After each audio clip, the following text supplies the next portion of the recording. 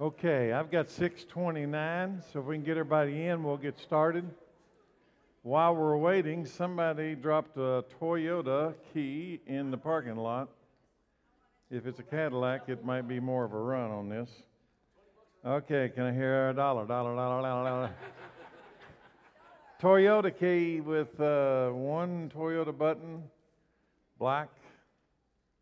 Nobody? I have got a car. Yeehaw.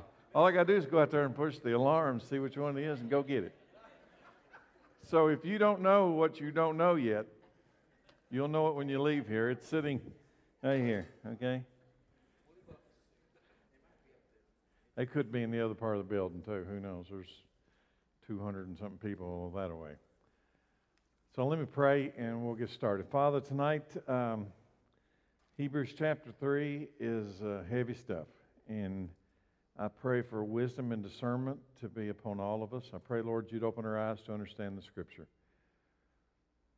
and that we would understand the value of the Scripture and what it means to followers of Christ. I pray this in Jesus' name. Amen. I want to start with an unusual point tonight. It's been months ago, I came, and I didn't mention names on purpose. I didn't think it was of value. But there's a prominent Bible teacher that I've, quite frankly, read his books, and I went to a conference one time he spoke at in Lexington. And he came out, and I gave him the benefit of the doubt that maybe I just didn't understand. He said, the Old Testament is a stumbling block to people coming to Christ. So we need to eject the Old Testament from our thinking. Okay, I think, well, whatever. I disagree with you, but I don't know where you're going, and I just kind of let it go. Well, this past week, he sent something else out, and this one is 5 reasons why people are leaving the church.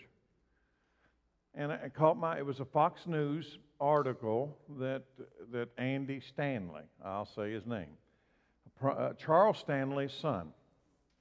He's a pastor of one of the largest churches in America, and he wrote 5, in his opinion, 5 reasons why people are leaving the church.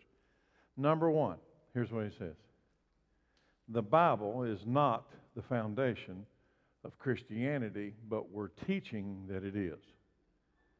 And listen, he says, then he qualifies it. Then he says, Jesus is the foundation of Christianity, not the Bible. Now, for the average person, you might look at that and say, well, how can you argue that Jesus is the foundation of Christianity? But there's a problem. The problem is this idea that I can separate Jesus and the Bible, that I can view them as 2 entities, 2 separate, independent sources of authority. And you can't do it. It's impossible, because I would look at Andy Stanley, not like he cares what I think, but I would look at him and say, would you even know who Jesus is if it weren't for the Bible?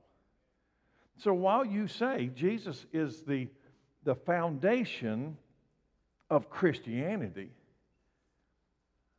and he is. People, where are you going with the idea? Where are you going, Andy, when you say that people are leaving the church because we have messed things up by holding this at this high level? Because it is this that has revealed Jesus in the first place. Now, the reason I wouldn't even have brought that up tonight, I'm not on a soapbox, is because when I went back through what I had previously written for tonight, it hit me right in the face. And here's why. See, I'm convinced, and I touched on this last week when I started. When I study, when I write, when I teach, I've come to a simple conclusion. The Bible teaches the Bible. The Bible reveals the Bible. That's why when I do Hebrews, I end up in John, I end up in Revelation, I end up in Nahum and Habakkuk and Genesis and Exodus, because who cares what I think? That's how I look at it. Who cares what I think? But if I show you how the Bible wraps around Hebrews and validates and confirms it, then it isn't what I think anymore, is it? It's what the Bible says about itself. Now, the reason that's important is because what Andy Stanley is saying, let's eject the Old Testament, what Andy Stanley is saying, that we really don't need biblical authority, we just need to all say Jesus. Well, what do I do after I say Jesus? I don't know. Just keep saying Jesus till He comes for you, I guess. The Word, Jesus is the Word. And the Word is Jesus. And the idea that we can separate them is false teaching. And I cannot be silent. It is false teaching. Now, with all of that, remember, what we're about to open tonight is the book of Hebrews is written to the Hebrews, the Israelites. And Moses was a Hebrew. He was an Israelite. But I'm going to tell you, Moses is revered by the Israelites in the time of Christ, in the time of the church. Oh, you say Moses, everybody goes, ooh. You know, whatever Moses did, and rightly so. So Moses is going to come up prominently in Hebrews chapter 3. Now he's going to come up, listen, he's going to come up 1,500 years after he's gone. But he's coming up as a standard, as God's messenger. And God's messenger, you better listen to him, right? Moses fulfilled the first role as priest from the tribe of Levi. Where did the priests come from? Old Testament priesthood. They had to be Levites. Where did that begin? It began with Moses. Moses fulfills the first God calling of a priest because he's from the tribe of Levi. His brother Aaron was the first appointed high priest. Brother, he's also from the tribe of Levi, right? That's how it works. The law was given from God through Moses. The law, God's word, His teaching, His instructions of what it's going to be like for God to come and live among people. Okay? If I'm going to move into your neighborhood, you're going to have to know how things are going to work. It's called the law. I'm going to move down there among you, and when I do, you're going to need the law because the law will allow us to get along. Right? So who do you give it to? He gives it to a man from the tribe of Levi, Moses. And then there's the tabernacle, the tent, the temple worship was led by whom? It was led by Aaron and the sons of Aaron. They were high priests, and they were from the family of Abraham. Now, why am I doing this? Because what I have just laid out to you is the foundation of Judaism, the foundation of the Hebrews' worship of the Hebrew God. The God of Abraham, Isaac, and Jacob. Where did it begin? Well, it began with Abraham, but then they're 400 years slaves in Egypt, and now they're finding themselves out of Egypt with Moses on the mountain and the law and the tabernacle, and the foundation is laid. Here, don't miss this. God is carving out the children of God from the earth. These people are His children. They are His children. They're in the covenant. The foundation's laid. If you're not in this family, listen, if you're not in this family, you're not His child. You're an outsider. So how does the Hebrew writer compare Jesus 1,500 years after Moses to Moses? Because now we're in the New Testament. Moses has been gone a long time. Jesus has come and Jesus is gone. The Hebrew writer is going to take Jesus and Moses and compare them to each other. The Hebrew writer, if you've been here the other weeks, what's he already done? He's already compared Jesus to angels, right? He said, to which angel did God ever say, today you're my son? Didn't happen. He's higher, superior to the angels. He's already been compared to humans. It says that in the future world, humans are going to reign in the future world, not angels, but they'll reign under the authority of Christ. So he's comparing humans. They're under Christ. And now he's going to compare him to Moses. Hebrews 3, verse 1. And so, dear brothers and sisters, notice when he says brothers and sisters. Brothers and sisters of whom? Well, you might say the Hebrew writer. No. How do you get to be brother and sister? Jesus becomes our brother, We become a sister to Christ or a brother to Christ. That's who he's writing to. These are the children of God, right? Everybody's not a child of God. Brothers and sisters who belong to God. So how do you belong to God? You got to be a brother or sister of Jesus. Are you with me? How do you belong to God? You got to be a brother or sister of Jesus. If you're not a brother or sister of Jesus, you don't belong to God. Some people struggle with this fundamental truth. Now, brothers and sisters who belong to God and are partners with those called to heaven, think carefully about this Jesus, whom we declare to be what? God's messenger. Now, I wrote in there, AKA God's apostle, because some of the major English translations actually put in there God's apostle. And don't get tore up on that. That word apostle simply means God's messenger. So Jesus was God's messenger. Don't try to connect him to, Peter, Andrew, James, and John. He's just God's messenger. And he's God's high priest. Did you catch it? God's messenger. Think about this man. God's messenger and God's high priest. Verse 2. For he was faithful to God, who appointed him, just as Moses, here comes the comparison, just as Moses served faithfully when he was entrusted with God's entire house. Now, Moses didn't get the whole house. He got part of it. Moses was God's messenger, and Moses fulfilled many of the high priest duties even before Aaron became the official high priest. God appointed Moses to this role, and God also appointed Jesus to the role. You see where he's going with this? He's trying to compare Jesus to Moses. Why? So that you'll understand how God's putting this thing together. God appointed Moses to this role. No one appoints themselves as priest. They had to be appointed by God. God appointed Jesus as priest.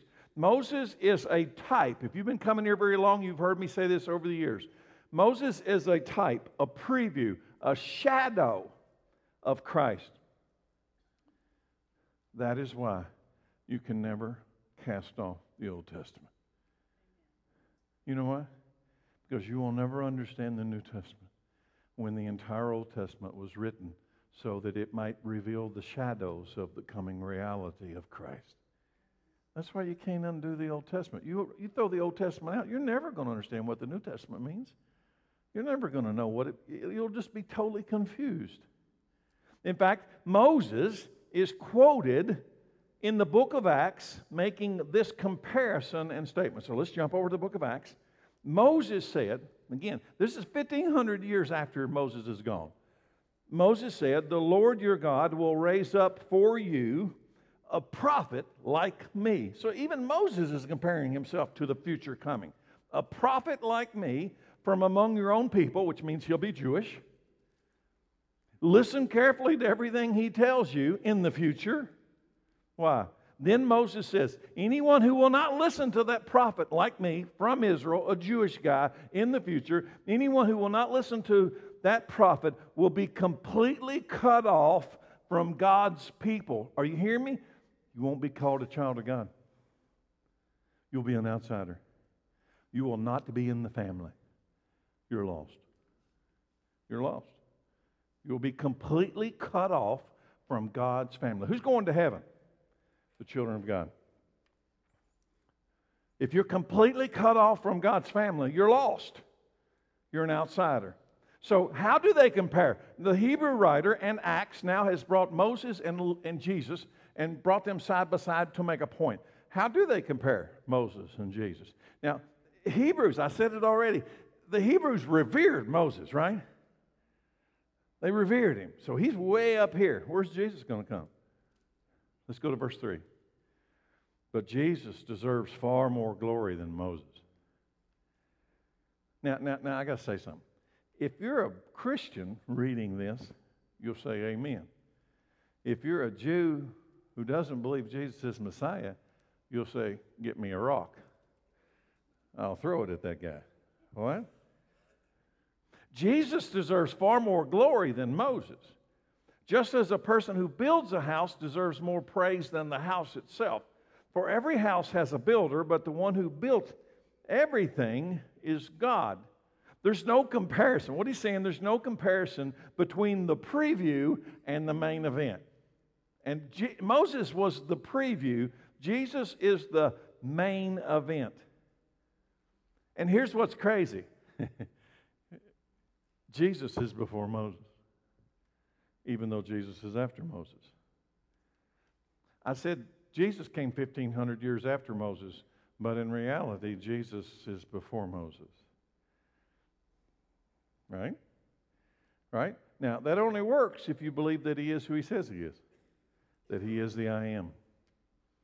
If you don't believe he's the I am, then that doesn't make any sense, does it? Moses is compared to Jesus, but Jesus is compared to whom? God. Moses delivered the message of God to those in bondage. What did Moses do? What was his job? When he gets the call at the burning bush, what do you got to do? I want you to go deliver my message to Pharaoh. All right? He's a messenger. He didn't come up with the idea. He wasn't out there running sheep around the mountain and saying, you know what? We got to get these Jews out of Egypt. This is God's idea, right? He's a messenger of God. So he goes to Egypt because God's got a plan to set his people free, right? Break the bondage. What did Jesus do?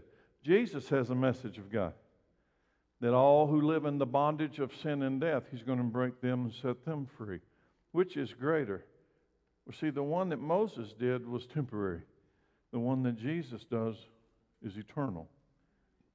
Moses freed Israel from Egyptian bondage. Jesus freed us from sin and death. Moses led Israel through the wilderness. Jesus leads us through the wilderness right now, today, in this room. You are in the wilderness. You're on your way to the promised land. And if you're in Christ, it's the Holy Spirit that's got you this far. He's leading you through the wilderness. But Moses was only a shadow. The reality, the main event, is Christ. Go to verse 5. Moses was certainly faithful in God's house as a servant. His work, Moses' work, was a what? An illustration. What have I been saying? He's a preview. He's a shadow. Moses' work was an illustration of the truths God would reveal later. So what happens if you threw away all the Moses stories? Then when God reveals it later, you're not going to understand it. Why? Because the whole point of the previews was so that you were ready when the main event came. It puts the pieces together. Verse 6. But Christ, as the Son, is in charge of God's entire house, and we are God's house, if. Oh, that word if changes everything. We are God's house. Jesus, Christ the Son, is in charge of God's entire house, right? Let's start there. And we are God's house if. It's a conditional statement. If we keep our courage and remain confident in our hope in Christ. If we keep what? You're going to hear me say this a bunch tonight. Courage and confidence. You know what we need in the church today? We need courage and confidence. We need courage and confidence. What? To stand up and not be afraid and not be ashamed. I hear the Apostle Paul saying to the Roman government that, quite frankly, put him in chains and eventually put him to death, I am not ashamed of the gospel of Jesus Christ, for it is the power of God unto salvation for those who are being saved, for the Jew first, but also to the Greek, to the Gentile. I am not ashamed. We need courage and we need confidence. Moses was certainly faithful to God, but Moses was not perfect. Nope, he was not sinless. So let's compare Jesus. Jesus was perfect. He never sinned. And he can lead us all the way to the promised land. He won't need a Joshua to come take us over the river because somebody didn't make it. Right? What was Moses' status? He didn't lead them across the river in the promised land, did he? Joshua had to pick it up and take them across. It's interesting that Jesus and Joshua are the same name in Hebrew. How many of you knew that? In Hebrew, Jesus and Joshua are the same name. In fact, if you heard a Jewish guy say Jesus, it would sound like Yeshua. And put it together a little faster, Yeshua, Yeshua, Joshua, Joshua. They start to sound alike. Isn't it interesting that when Moses took them so far and Joshua had to take them across, that Joshua, you think that name is just a coincidence? That down the road, in the future, the one that would take people into the promised land would have that same name, Jesus, Yeshua. Joshua is also, listen, a preview, a picture, a shadow of the coming Christ.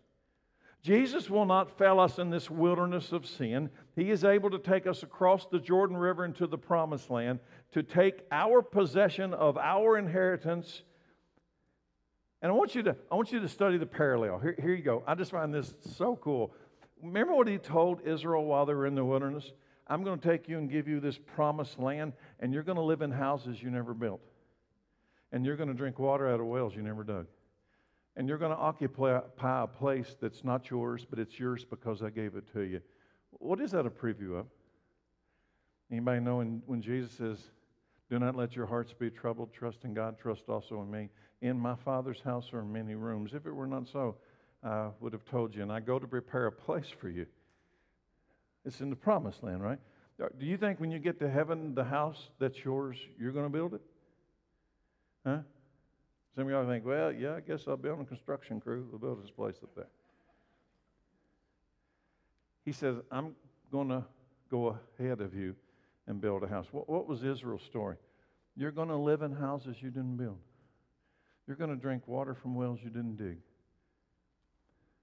You're going to experience a life in a land that you did not work for. It was prepared for you in advance. That's heaven. That's what he's promised us. Before I go further into chapter 3, let me ask you a question. Here's where it gets heavy. I said tonight's heavy. Did all the Hebrews make it across the Jordan River into the promised land in the time of Moses and Joshua? No. Don't let that sink in. You've heard what they were promised. An inheritance. You're going to live in houses you didn't build. You're going to drink water in wells you never dug. It's going to be a place flowing with milk and honey, and I'm just going to hand it to you. All you got to have is what? Courage and confidence. Just stay with me. I'll take you there. Did all the Hebrews make it across? No. Or was there a drifting away that cost them the promised land?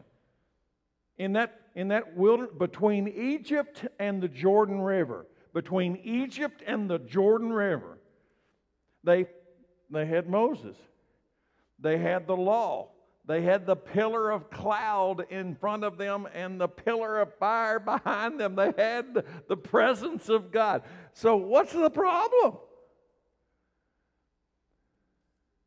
They didn't make it. They didn't have courage and they didn't have confidence. And let me give you the scale. This is so sobering to me. While they were in the wilderness, they've left Egypt. Moses takes a census. Look at Numbers 25:31. That's why they call it Numbers. In summary, the registered troops of all Israel was 601,730. Now, if you read it all, that 601,730 was adult men of fighting age. You could join the army. What's the number? 601,730. And how many of those 601,730 made it across the Jordan River into the Promised Land and got a house they didn't build and got to drink water out of a well that they didn't dig? How many? 2. 2. Anybody see an issue? I do.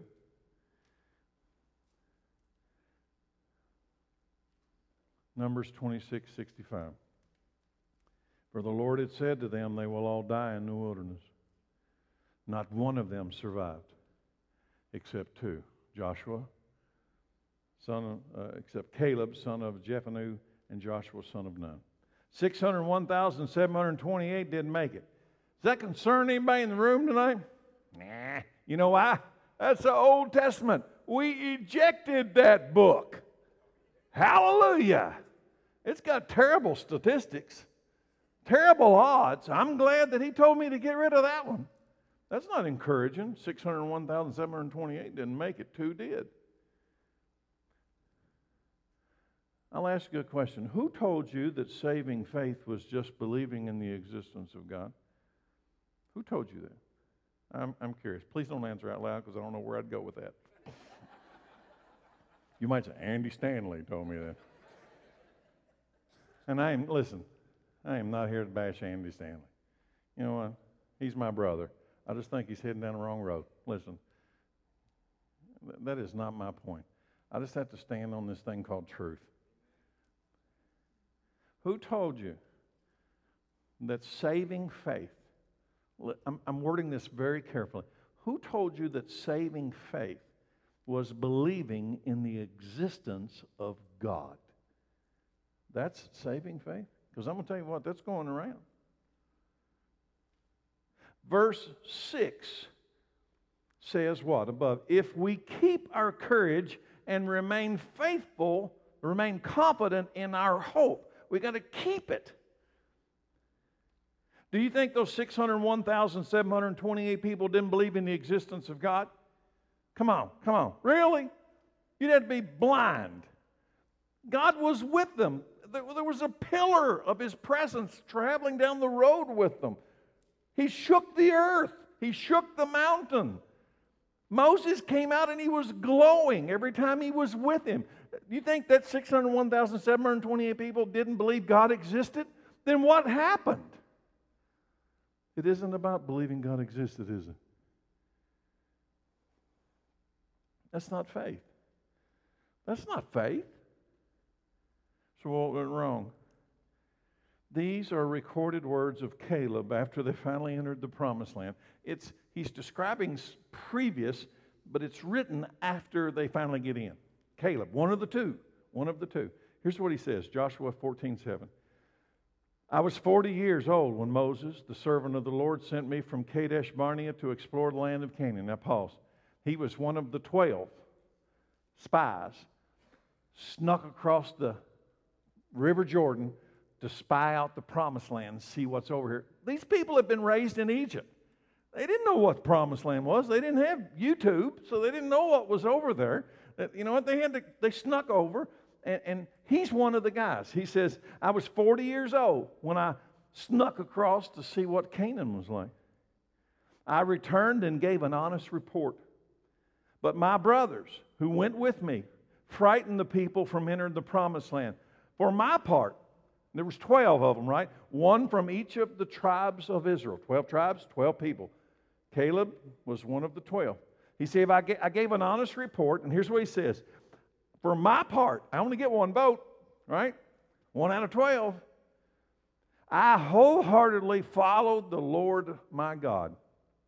So that day, Moses promised me. Moses is a preview of Jesus. I'm going to tell you. He's not Jesus. He's a preview. Moses promised this faithful Caleb what? The land of Canaan, on which you were just walking, will be your grant of land and that of your descendants. How long? How long? Forever. What? What? Forever? Forever. Forever. Can you do that? You can if you're Moses. If you're the messenger of God, forever. Because why? Why is he going to get this eternal inheritance from this preview of Jesus? Why? Look at the next word. Because you wholeheartedly followed the Lord my God. You're all in. You're all in. Courage and confidence belong to Caleb and Joshua. Verse 10. Now, as you can see, the Lord has kept me alive and well, as He promised, all these 45 years since Moses made me that promise. Even while Israel wandered in the wilderness, today I'm 85 years old, Caleb said. Do you think the one that followed Moses The one that followed Moses. Not Joshua. No, I'm not referring to him. Do you think the one that followed Moses, Jesus, is able to keep his promise regarding the promised land for those who wholeheartedly follow the Lord? If you do, say amen. See, I think he's going to keep his word. I think he's going to keep his word. This is what frightens me about the modern American church compared to the church I read about in the book of Acts. Because there's this idea that everybody goes to heaven. There's this idea that everybody that comes out of Egypt and hears the word of the messenger is going to the promised land. But in reality, this story says, that's not how this is going to work. Who told you that? Saving faith is not believing in God. That's not faith saving. Do you think those people didn't believe in God? But they didn't make it. Back to Hebrews. I'm still in chapter 3. I'm just dancing around it, okay? Verse 7. This is why this sobers me. That is why the Holy Spirit says, why is he bringing up Moses? And why is he bringing up all this old stuff? That is why. That is why the Holy Spirit says, today, when you hear his voice, oh, if Israel would have just heard his voice. You know what God told them through Moses? They're standing at the river Jordan. Canaan is on the other side. God says, it's yours. It's yours. They cannot stand against you because I will go in front of you and I will annihilate their armies. I will hand you their house. I will hand you their garden. I will hand you their vineyard. I will hand you everything. Just follow me. And 601,728 of them died in the wilderness. Just follow me. Today, when you hear, that is why, look at this verse. That is why the Holy Spirit, Hebrews is New Testament. This is church age. This is us. That's why when the Holy Spirit says today, when you hear his voice, don't harden your hearts as Israel did when they rebelled, when they tested me in the wilderness. There your ancestors tested and tried my patience, even though they saw my miracles for 40 years. So I was angry. God says, I was angry with them. And I said, their hearts always turn away from me. They refuse to do what I tell them. I wonder if he says this about the church today. What? Their hearts always turn away from me. They refuse to do what I tell them. So in my anger, this is God. In my anger, I took an oath. God took an oath. They will never enter my rest. Why? Why? Because today, when you hear his voice, do not harden your hearts. But they did. And they rebelled. Their hearts turned away, drifted away from God. No courage, no confidence. What? They were scared. You know why they were scared? I hope you know the story. They're standing at the Jordan River. Caleb and Joshua come back and say, yep, it's like they said, it flows with milk and honey. They had grapes, and the grapes must look like baseballs. They were so big. They were carrying grapes and said, look at the grapes. It's wonderful. But there's giants over there. And we were like grasshoppers to those giants. But Caleb and Joshua, they said, but we can whoop them. We can take them. You know what? Because they had courage and they had confidence. Why? In themselves? No, because I think they thought they looked like grasshoppers too. But they weren't counting on themselves, were they? They were counting on the promise of God to go in front of them. God says, you cross over that, I'll go in front of you, I will fight for you. So Caleb and Joshua said, let's go. You ever worry about a democracy? I think democracy is a wonderful thing, but I'm going to tell you, sometimes democracy is a terrible thing. Because you know what the vote was that day?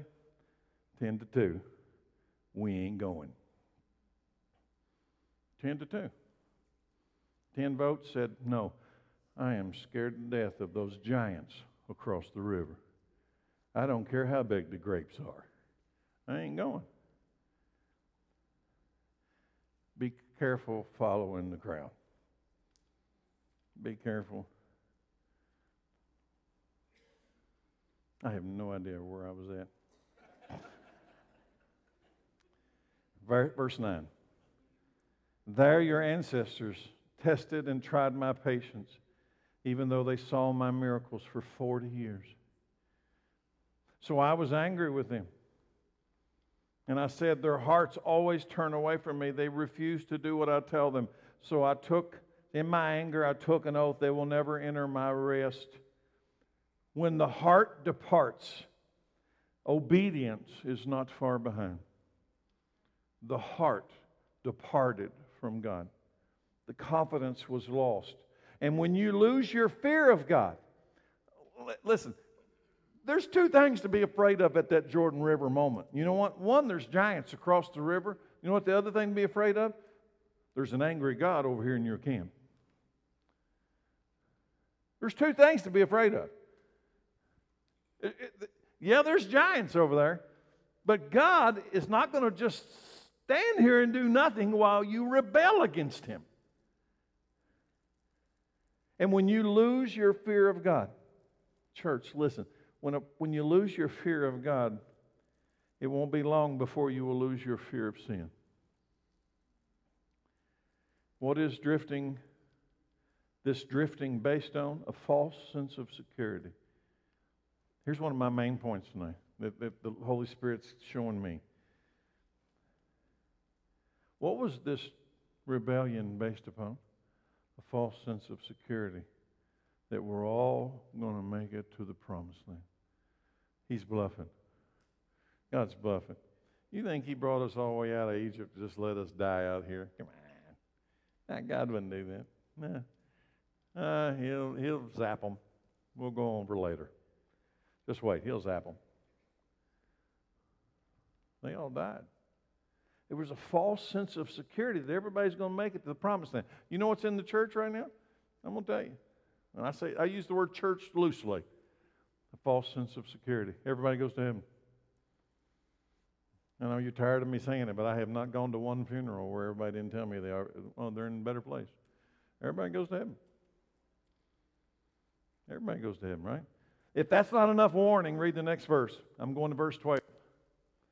Be careful then, brothers and sisters. Why is he telling me to be careful? Make sure that your own hearts are not evil and unbelieving, turning you away from the living God. Now, I've got a philosophical, theological question based on that sentence. Why bring it up if it's not possible? If you can't fall away, if you can't backslide, if you can't lose that gift that you have been given, if you can't, why in the world is he saying, make sure that your own hearts are not evil and unbelieving, turning away from the living God? If I can't turn away, then why tell me to be careful not to? You must warn each other every day while it is still today, so that none of you, this is New Testament, this is church age. You must warn each other every day while it is still today, so that none of you will be deceived by sin and hardened against God. For if we are faithful to the end, church, we don't retire. We don't quit. We don't yield. This thing's not for sale. It's not for sale. It's not for barter. It's not for negotiation. It's the Word of God. If you are faithful to the end, trusting God just as firmly as when you first believed, we will share in all that belongs to Christ. Somebody say hallelujah. You will share in all that belongs to Christ. But what if you don't? What if you're not faithful to the end like you were in the beginning? And what if you did turn away? And what if your heart's hard right now and you don't even know your heart's hard? And you've got this false sense of security. But because I believe in God and I went to that Wednesday night root study, I'm okay. I'm not here to make anybody doubt the promises of God. I'm here. This is real. This is life and death. And you know, and I know, whether I'm all in and whether you're all in. Or whether you're playing the most dangerous game ever played on earth and pretending like God doesn't know. Verse 15. Remember what it says today. When you hear his voice, do not harden your hearts as Israel did when they what? This is telling to me. When they rebelled. That's rebellion? Yes. All sin is rebellion against God. All of it. That's what sin is to God. It's rebellion. Be careful. Be faithful. Warn each other every day. Would you join that church? That's not always comfortable, is it? Be careful. Be faithful. Warn each other every day. Let me stop and ask. What are you going to do with Hebrews chapter 3? Everybody, what are you going to do with this? Go home and take Tylenol PM? I hope I don't remember it in the morning. I'm not reading Old Testament stuff here. This message is to the church. Not like Old Testament's not relevant. I'm saying there were changes in the New Testament. Yes. Yes, we're under grace. I will read from the New Testament again. 1 Corinthians 10. The Apostle Paul writes this. I don't want you to forget, dear brothers and sisters, about our ancestors. Why do they keep bringing up them ancestors? I don't want you to forget, dear brothers and sisters, about our ancestors in the wilderness long ago. If it doesn't matter, why keep bringing it up? All of them were guided by a cloud. That's God, right? That moved ahead of them, and notice all of them, 601,730. I can't believe I remember that number. All of them were guided by the cloud, and all of them walked through the sea on dry ground. All of them. In the cloud and in the sea, all of them, there it is again, they were baptized as followers of Moses. All of them got the messenger and the message, right? Promised land in front of them. Yeehaw, let's go. All of them. And all of them ate the same spiritual food. And all of them drank the same spiritual water. For they drank from the spiritual rock that traveled with them. And that rock, you want to blow your sock off theological comment? And that rock traveling with Moses in the wilderness was Jesus Christ. I told you, he's before Moses. He is eternal. You tell me the Old Testament doesn't have relevance? Why is Paul quoting the Old Testament to challenge the New Testament believers? Next verse, verse 5. Yet God was not pleased with most of them. Not a few, most of them. And their bodies were scattered in the wilderness. These things happened. Why? Why is it in the book? Why is it recorded? These things happened so that they're as warnings to us New Testament Gentiles, so that we would not crave evil things as they did, or worship idols as some of them did. As the scriptures say, the people celebrated with feasting and drinking, and they indulged in pagan revelry. And we must not engage in sexual immorality. And yet the common church today is struggling with this. You know why? You know why the church is struggling with this? Because they've already gotten rid of this. They've already gotten rid of it. And we must not engage in sexual immorality as some of them did, causing 23,000 of them to die in one day. I'm not sure how many people were on the earth in the time of Noah. I've read a lot of guesses, but I don't know. I don't guess it matters. But I can tell you how many survived. 8. 8. God's judgment came to the earth. 8 people made it.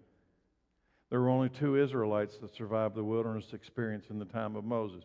Anybody think these odds are looking real hot? Is this interesting? And do you know what Jesus says about it? I went around the bush to get over here. You know what Jesus says about this? In the time of Noah, 8 people made it. In the time of Moses, 2 people crossed over. What's Jesus say? Matthew 24:37.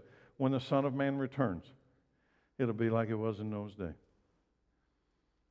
How many times have you read that and thought, Well, that just means that there'll be weddings and they'll be doing normal stuff. No, I think it means that. I think it also means this.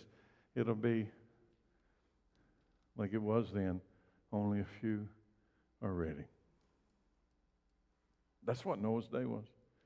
Only a few. Only a few. There's a false sense of security that believing in the existence of God is faith. It's saving faith. It is not saving faith. You know what the book of James says? The demons believe in God, and yet they tremble. The demons believe in there's a God. You think they're saved? I've said jokingly over the years that if you believe in the existence of God, congratulations, you're one notch above a demon. Congratulations, you've come a long way. The demons believe in God, and yet they shudder because they know what the future is. Verse 37 again, when the Son of Man returns, it'll be like it was in Noah's day. In those days before the flood, the people were enjoying banquets and parties and weddings right up to the time Noah entered his boat. People didn't realize what was going to happen. If they knew what was going to happen, something else would have changed. They didn't realize what was going to happen until the flood came and swept them all away. That's the way. Jesus says, that's the way it's going to be when the Son of Man comes. It'll be fast. It'll be sudden. There won't be any chance to say, oh, no, too late. You had a chance. They even asked Jesus, I'm going to tell you, I think this is one of the most marvelous questions in the Bible. They even asked Jesus about the number of people that are going to make it to the promised land. Who better to ask than Jesus, right? Who's going to make it? Luke 13:23. Someone asked him, Lord, will only a few be saved? And he, Jesus, replied, work hard. What? How would that fit into doctrine today? Oh, we don't work hard. Nah. We're under grace. Right? I'm not saved by works. I'm saved by faith. Work hard to enter a narrow door. Is there an architectural problem in heaven? Who built that narrow door? Work hard to enter the narrow door to God's kingdom. For many, I didn't say it, he did. Many will try to enter it, but they're going to fail. Why did he say many? When the master of the house has locked the door, it's going to be too late. You'll stand outside knocking and pleading, Lord, open the door for us. But he will reply, I don't know you or where you came from. Then you will say, but we ate with you. We ate and we drank with you, and you taught in our streets. And he will reply, I tell you, I don't know you or where you come from. Get away from me, all of you who do evil. Now, I didn't list the parable of the 10 virgins or the 10 bridesmaids, but I'm going to tell you the parallel between these two stories is phenomenal because there was a loud shout. The bridegroom has come. Pow! That's it. And there was 5 standing there ready to go through the door, and the door opens and they go through. And then here comes the other 5. They've been getting their oil in town. They're not ready. They're not ready. They have this false sense of security. I know about the bridegroom. Knowing about the bridegroom and knowing the bridegroom is two different things. In that story, those 5 who knew the bridegroom, the door opens, they walk through. The door closes, and the 5 come back from town. Now I'm ready. No, you're not coming in. The door's shut. Why does he tell these stories? Why? Is it like a football coach at halftime? This is motivation. He's not really going to do it, but it's a motivational pep speech, right? Right, to get you pumped up. Come on, let's go. Is that it? Is that what they thought, the 601,728 people that died in the wilderness? He's not really going to keep us out of the promised land. Matthew 7:13, here he goes again. You can enter God's kingdom only through a narrow gate. I have thought about this for years. Why is the gate narrow? Because he knows in advance how many people are going through. He already knows.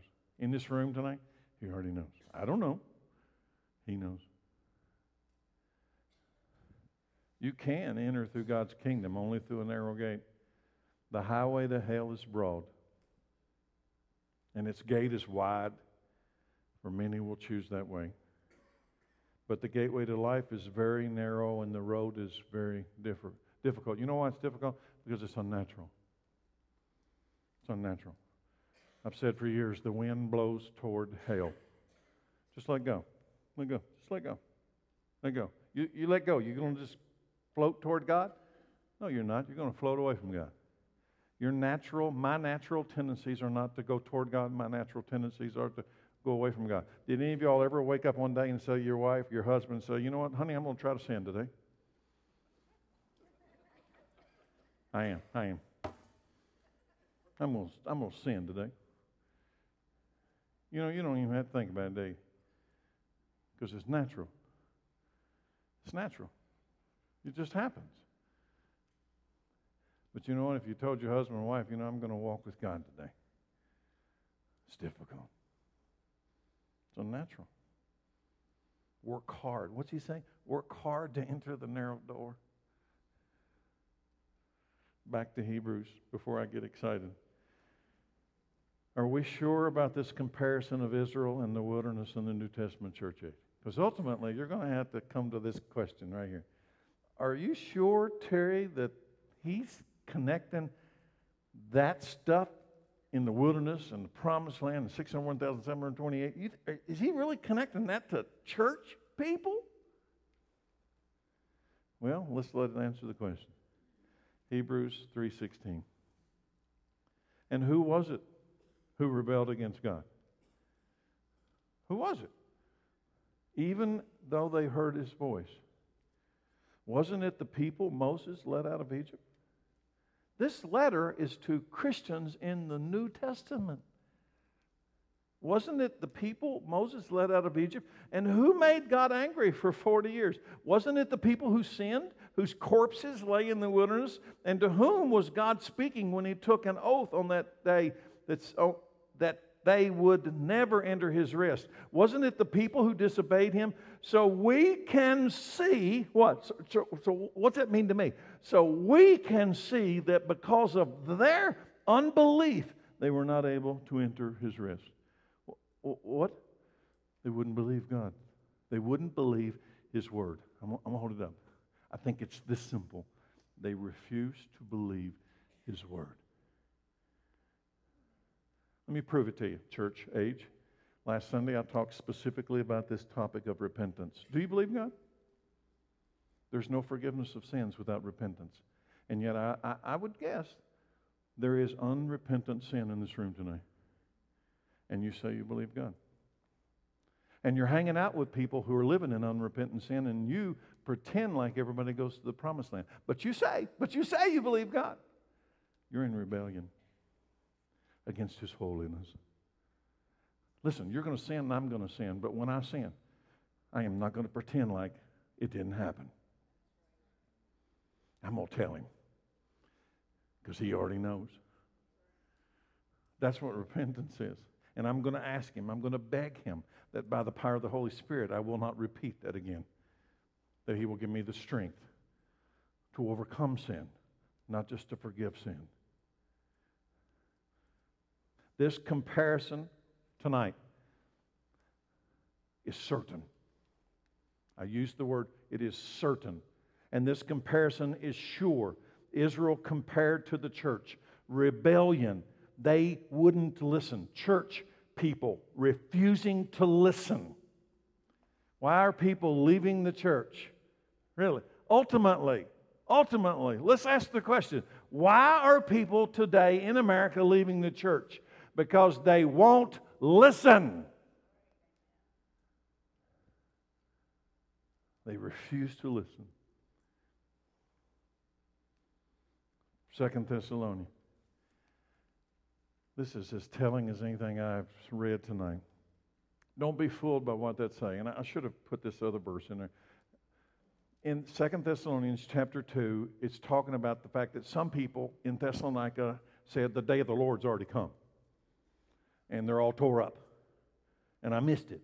The day of the Lord's already come. And then he says, don't be fooled by what they say, for that day, what? The return of Christ. That day will not come until something happens.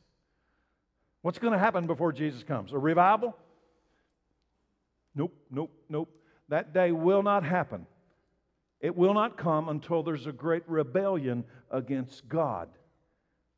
And the man of lawlessness is revealed. In other words, before the return of Christ, there's going to be a rebellion, and there's going to be the revelation, the revealing of the Antichrist, the one who brings what? Destruction. He will exalt himself and defy everything that people call God and every object of worship. He will even sit in the temple of God claiming he himself is God. Israel heard the voice of God through Moses the messenger. They knew the Word of God. They heard the messenger of God. They knew the Word of God. Right? Can we confirm that tonight? They heard the messenger of God, Moses. They knew the Word of God through Moses. And they wouldn't listen. They rebelled. Church, sound familiar? You heard the Word of God through the messengers of God. The Holy Spirit's made it clear. You have a copy of it in your house, but many people, and I'm not talking about you specifically, many people in the church refuse to listen. Israel knew the truth, and they had been warned of the consequences of rebellion, but they refused to listen. Church, sound familiar? They knew about the coming promised land. They even sent 12 guys over to take a peek, but they refused to take possession of the promises of God. They refused to take possession by faith of the promises of God. Church, sound familiar? Because here it comes. Unbelief is fatal. You die from that. Doubt is not fatal. Listen carefully. Prolonged, untreated doubt can become unbelief. That's fatal. Everybody has doubt. If you're breathing, there's going to be a time you're going to have doubts. Moses had doubt. John the Baptist had doubts. And Jesus said, of all men born of women, none is greater than John. John the Baptist had doubts when he was in jail. But you know how you treat those doubts? I'm holding it up. This is it. You bring the Word of God inside, and you stand on it. Hebrews 3:19. So we can see that because of their unbelief, they were not able to enter His rest. Let's go. I want to read that from another translation, just so everybody understands. The New American Standard. I always go to that for a very literal translation. So we can see they were not able to enter because, why couldn't they enter? They refused to believe. Unbelief in what? Here we go. I'll turn this last corner. Unbelief in what? Rebellion against what? The what is the word. That's why I added the Andy Stanley comment in the beginning. Unbelieving what? Rebellion against what? What's the church rebelling against today? This. Let's get rid of the Old Testament. It is a stumbling block to coming to Christ. No, it's not. No, it's not. No, it's not. Let's quit saying the Bible is the foundation of Christianity. And let's say Jesus is the foundation of Christianity, and let's separate the Word from Jesus, and let's don't do the Word. Let's just have Jesus. Well, who is Jesus without the Word? I don't even know who He is if I don't have the Word. I don't have a clue. Well, I'll tell you, this false prophet will say. Just follow me. I'll tell you who He is.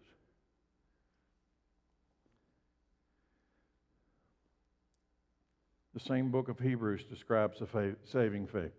I would be really wrong. I don't really care what time it is. I would be wrong tonight to do what I've done and not tell you what saving faith is.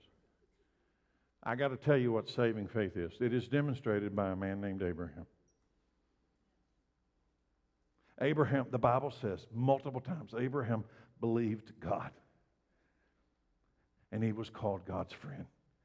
Do you think it reasonable that Abraham believed God when God said, I want you to take your son, your only son, to Moriah and sacrifice him on the altar and set him on fire?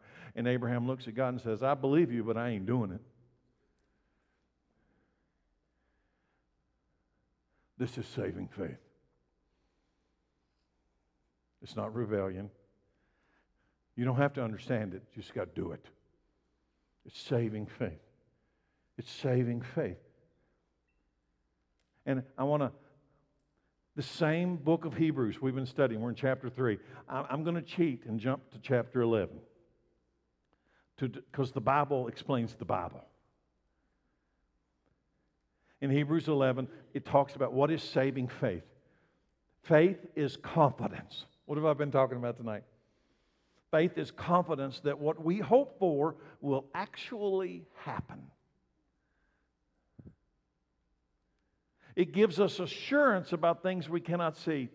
Through their faith, the people in days of old earned a good reputation.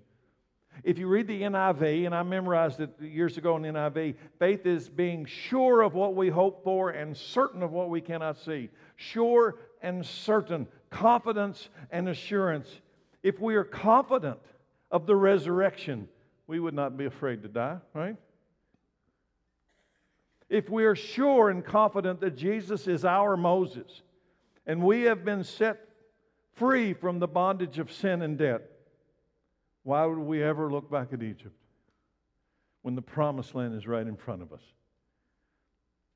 And how can we be sure and certain, confident in our hope about anything apart from the Bible that reveals the promises of God and, quite frankly, is the context of everything I have said tonight? Sure and certain of what? Faith is being sure, faith is being certain, faith is being confident. Sure, certain, confident about what? And God's going to keep His word. And I got a copy of it. The rebellion in the time of Moses and the rebellion today is the refusal to accept the word of God. Refusing to listen to the word of God. It's not changed. So I'm going to cheat again. Hebrews 12. I'm jumping forward. Be careful that you do not refuse to listen to the one who is speaking. Wow, the warnings. Be careful that you do not refuse to listen to the one who is speaking. For if the people of Israel did not escape when they refused to listen to Moses, the earthly messenger, we will certainly not escape, church. We will certainly not escape if we reject the one who speaks to us from heaven. We won't make it. The Son is the Word, and the Word is the Son. Can anybody remember how the book of Hebrews opens? Hebrews 1:1. I can tell you because it's written in here. Long ago, God spoke many times and in many ways to our ancestors through the prophets. And now in these final days, you get one chance to listen. What? And now in these final days, He has spoken to us through His Son. And you will never hear His Son if you throw away His Word.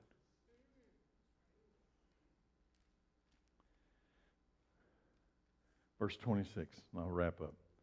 When God spoke from Mount Sinai, His voice shook the earth. But now He makes another promise. He's comparing what happened in the wilderness to right now. Now He makes another promise. Once again, I'm going to shake not only the earth, but the heavens also. It's coming. How far out? I don't know. He's going to shake the heaven. He's going to shake the earth. And this means that all creation will be shaken and removed so that only unshakable things will remain. Since we are receiving a kingdom that is unshakable, let us be thankful and please God by worshiping Him with fear and awe, for our God is a devouring fire. When I read that earlier before I came out, I was thinking to myself, in Revelation it talks about when the earth shakes and when the stars start falling out of the skies and the mountains start collapsing. People are unbelievers, those who have refused their entire life to listen to God. They're going to cry out for the mountains to fall on them, to hide them from the face of God. But you can't hide from Him. It's tough stuff, isn't it? Father, I thank You for Your Word. I thank You for the Holy Spirit that reveals Your words so that we might have life. And I pray, Father, for Your church that we'll not be deceived, that we'll stand upon the truth of Your Word and we'll have confidence and assurance in the promises because they belong to us. We have been called to be Your children. We're not in the rebellion. We resist the rebellion. We believe You. So, Father, I pray for Your Holy Spirit to empower Your church to be Your children. In Jesus' name, amen. Thank you all.